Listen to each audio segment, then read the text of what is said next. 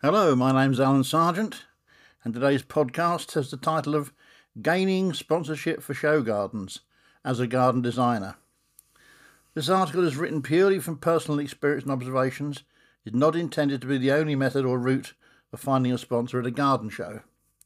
I hope that by explaining how I have succeeded over the years may help to inspire you as a garden designer to fulfill that dream of designing an award-winning show garden at one of the major shows.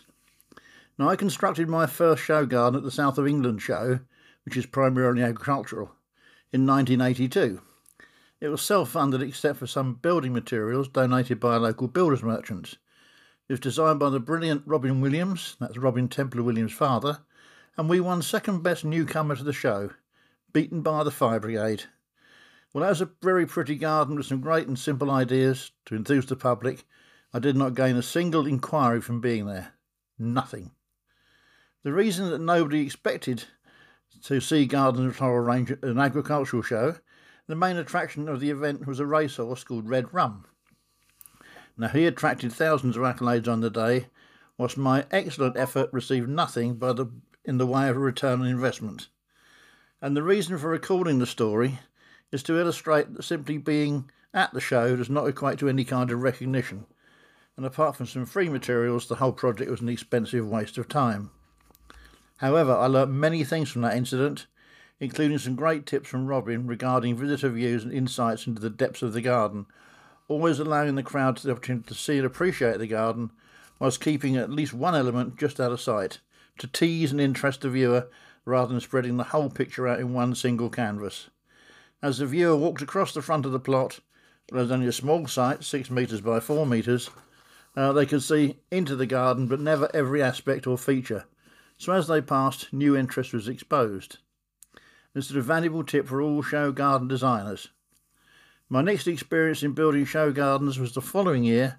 I was invited by the stalwart veteran of Chelsea, Peter Rogers, of Peter Rogers and Associates, who operated from a small nursery and design office in Oxted in Surrey. Peter had been commissioned by ECC Quarries, later to be known as Countryside Walling and Paving, which was taken over eventually by Bradstone, to design and build a garden at Chelsea. Having agreed a price, I was to take charge of the whole project. I've been a landscaper since 1968, so I had some 15 years of experience to call upon, and set about organising the many and diverse management issues surrounding the delivery of show gardens. There is a long list of vital tasks which you really will have to be involved in and organise, and this includes organising plants, materials, transport, electricity, water, parking on site, insurances, labour, tools, equipment, build-up and breakdown passes, and an absolute host of other practical matters. It's not a simple thing designing a show garden. Although Peter Rogers operated as working with associates, he in fact worked alone. And Peter approached me again in the early spring of 1983 to ask if I'd like to project manage and build a second garden at the same Chelsea show. And naturally I agreed, and suddenly found myself in charge of the Sunday Express garden, designed by Steve Prescott, a landscape architect who had won the opportunity in a competition to design a family garden. Now, Steve had never been to Chelsea before as an exhibitor, and had no idea what to expect. But he provided me with a plant schedule, which in the event turned out to be nothing more than a wish list, due to the lateness in the year that he was presenting it. And trying to source plants, especially large herbaceous, in March, ready for May, was too big a wish. However, I tried and succeeded in finding many of his preferred plants, although when the time came to deliver them to the show, he was nonplussed to find that Peter's plants were more advanced and larger than his selection. Well, Peter had been growing his for months or years beforehand, so obviously the difference was substantial. When we finally completed both gardens, they were in decent shape, both winning silver gilt medals, and not bad for my first attempt at Chelsea, and for Steve, it was his first and I think last show garden, as far as I'm aware. An important thing to mention here is because Peter was on his own, with no staff, he asked me to include manning the stand, remaining on the garden, at all times during the show. As these were from opening hours were from 0800 until 2000, there's no way he could cope with talking with the tens of thousands of visitors on his own, and therefore I helped him with this vital aspect of the show. And for this reason I've always helped to man the stand during shows, handing out my own leaflets as well as the sponsor's material. Whether as designer or landscaper, I've enjoyed the benefits of being on the garden, talking to the public about my work, and I've never been relegated to being just the builder of the exhibit. It's important you need to get your name in the front at all times. I'm recording all of these things by way of explaining my background and history in show gardens. Between 1983 and 2005, I built, as project managed every aspect, 37 R8 Chelsea show gardens, winning every medal from gold to best in show, that's with Peter Rogers, in 1986, through to bronze. I never managed to get a no award, which is probably remarkable, given the short notice I was sometimes given to build. So in total, including Chelsea, Hampton Court, Gardeners World Live and Tatton Park, I was awarded 61 medals, 37 as designer. Now my company is called Town and Country Gardens, and we were the #1 show garden builder between the mid-80s and mid-90s, building 3 gardens each Chelsea for 6 consecutive years. That's 18 gardens in 6 years. So in 1997 I was the first and only person to have designed and built 3 show gardens at Chelsea in the same show. I'd already committed to Bradstone to build their Victorian garden when the RHS came to me in a panic as one of the large main avenue gardens were pulled out 10 days before the opening day. So I ended up designing and building gardens for Barclays Bank and Focus Do It All as well as Bradstone, an exercise I'm delighted to achieve, but never, ever again. The mental effort was enormous, and trying to coordinate and instruct the building of 3 separate and different gardens simultaneously at a few days' notice was quite an ordeal. It's fair to say we were the kings of Chelsea for that period, but subsequently well and truly overtaken by my friend and colleague Mark Gregory of Landform. I think his current tally at the time of writing was around 200 show gardens. That's more than 3 times my efforts. And I certainly learned a great deal about how show gardens work, and how they're put together, the world of politics and internal dealings that take place within the system. I was invited to become a member of the Chelsea show panel that sets up the show, Chelsea being the only show that has a committee or panel due to the amount and number of applicants, requiring experienced eyes to sort through the applicants and deciding which are worthy of moving towards finding a space in the limited grounds. And I was on that panel between the years of 1995 and 2005. In 1997 I became a show gardens judge and assessor, and with these roles became a lot of insight and knowledge behind the scenes. I left that position in 2005. And this is all background information. I think it's quite important for you to understand that I have been there and I have done it. And the next tranche is going to describe how to go about getting your sponsorship. So turning now to the work of the show gardens panel or committee, Chelsea normally receives around 3 or 4 times as many applicants for space as there are available sites, and therefore the selection process can be quite brutal. Those applicants with mediocre plans, poor quality perspectives and presentations don't even make it into the committee room. They're jettisoned by the RHS staff rather than waste the panel's time looking at them. So if the panel are looking for, say, 40 gardens, and a shortlist of, say, 60 are chosen, and to be remaining, each one is examined initially seeking 3 things: sound sponsorship, good design, known landscaper. In my experience, despite whatever may be said officially, that's the order of priority. Without a sound sponsor, unless a presentation is really outstanding, it'll fail to make the definite list of chosen applicants. Now, good design and presentation are obviously very important, and it's advisable the designer presents properly drawn, scaled plans and an attractive perspective showing the attributes of the garden design. And bear in mind the selection panel are all highly experienced individuals, drawn from the world of show gardens, each with their own special interests and knowledge. Some are designers, others plants people, others are landscapers. And my personal input to the committee was hard landscaping, and all the other practical aspects of a scheme. Can it be built? Should it be built? Some ideas are simply too dangerous to display to the public, who will attempt to replicate them. Now, sound sponsors are extremely important to the RHS. If a project does not have secured funding, there's little chance of succeeding in being allocated space. The show is 100% commercial, and no shows cannot be tolerated. There's certainly no room for wishful thinkers. The known landscape element in the equation is the least important, because even if the designer has not nominated a landscaper, the RHS has a list of experienced contractors they can send to the designer. So against this background, the question posed by this article is, how does a garden designer gain funding or sponsorship to be able to submit an application with a good chance of being accepted into the show. Now, I've concentrated my comments so far on Chelsea, simply because that is the most difficult show to enter, due to the pressure of the number of applicants. The other shows don't have this space problem in normal years. Now, I've managed to secure 100% funding from a number of high-profile organisations, including Alfred McAlpine Homes, Cellnet, now known as O2, Waterworks UK, Focus Do It All, and they're all at Chelsea, plus others at Hampton Court, Gardeners World Live and Tatton Park, including Focus Do It All, Waterworks UK, Devon International and Garden Store Limited. Very much all 100% funding. Now, I've received numerous sponsorship deals for materials from different suppliers. That's the easy bit.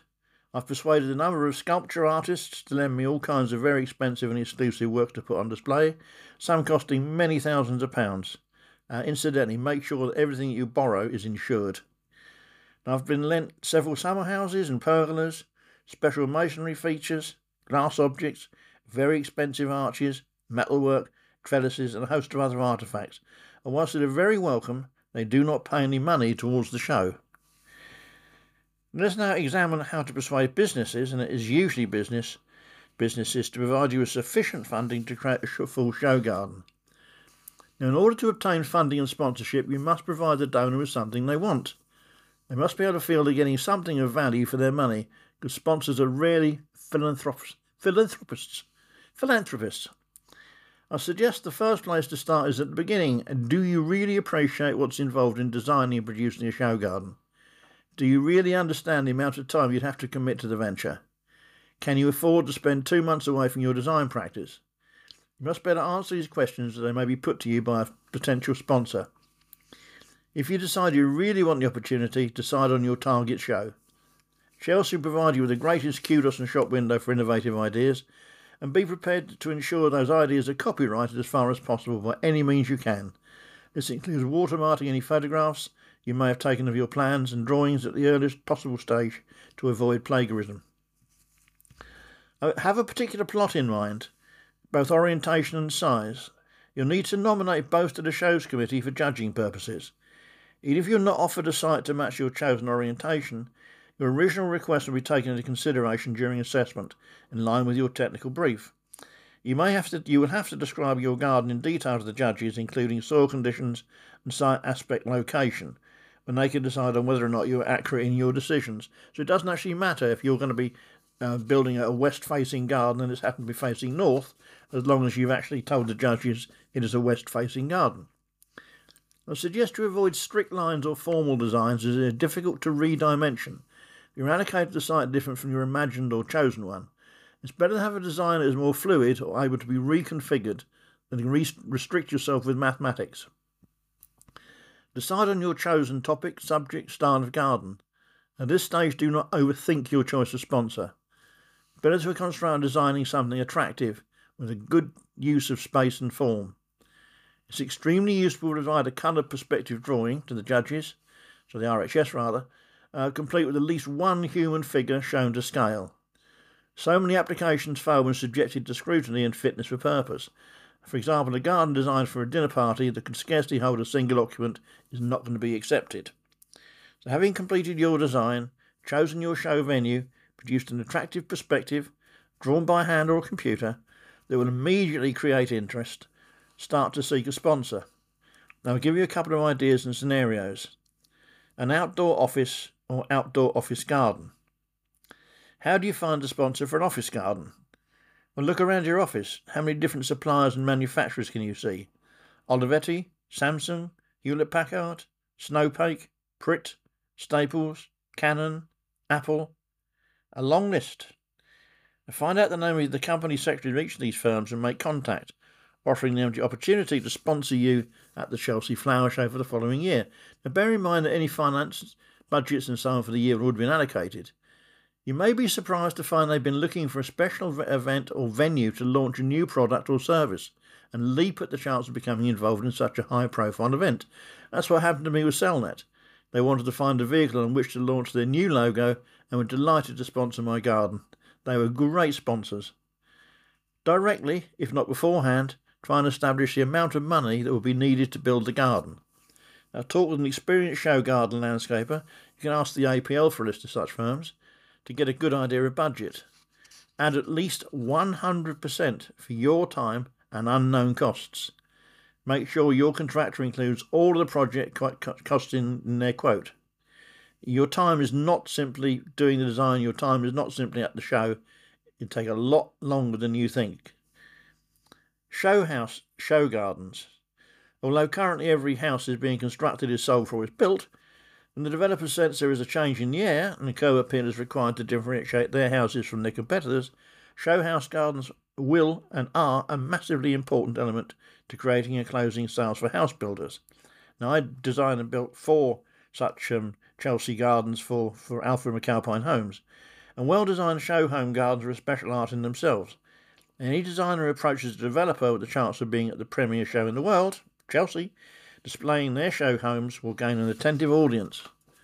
Show home gardens are a science of their own, where prospective buyers can sit quietly and hold private conversations away from the sales staff. Now, any designer who can show they understand the needs of prospective home buyers will be welcome to stand a good chance of gaining sponsorship, as well as plenty of ongoing work designing show gardens for their various sites, all as part of a package you can present to them. They'll not only be buying into a prospective opportunity to raise their profile as a developer, perhaps adopting a green theme, a venue, and an occasion to invite high-profile guests, including manufacturers and suppliers to their building business, and plenty of ongoing publicity material for their sales leaflets and photographs in their show homes, show house offices, and where the buyer public are being interviewed by the sales staff. There are plenty of other potential sponsorship opportunities to be found once you have something visual to sell. Whatever theme you decide, try and match your chosen sponsor with your design. Although I've concentrated on Chelsea, bear in mind the same space pressure is not on shows such as Hampton Court, where the choice of sponsor may be wider, though the budgets available may not be as great. Whatever you decide, I suggest you keep true to yourself and your style of garden design so that your personal image is not compromised. So in summary, designing show gardens is the most rewarding and satisfying achievement a garden designer can do, and with careful planning, including making a realistic assessment of the impact of the time spent away from your core business will make, using a nominated size and type of plot for your dream design, produce an attractive perspective and detailed scale drawings of your creation. Remember, the initial impact on the viewer is paramount. If you can grab the attention of the RSH staff member who's flicking through many dozens of applications, you'll stand a very good chance of being accepted in the first instance. That same attention grabbing when discussing the matter with a potential sponsor is equally vital. It's sensible to try and make contact with both the RHS and potential sponsors about the same time. There's no horse before the cart involved. Without getting past the RHS panel or the sponsor at the same time, give or take a few weeks, you may lose the opportunity. But be prepared to succeed. Have all the answers ready to the questions to all parties involved, and be brave, be bold. Has anybody, approached somebody like Jeff Bezos and asked if they wanted a garden at Chelsea, or Elon Musk? This is the sort of attitude you've got to have. Really go out and try and grab that sponsor. The Royal Horticultural Society panel, potential sponsor, and landscape contractor. Get all of your ducks in a row, ready to start swimming. Thank you very much for listening. The next podcast is on children's play areas, which is quite a big subject. So see you again very soon. Goodbye.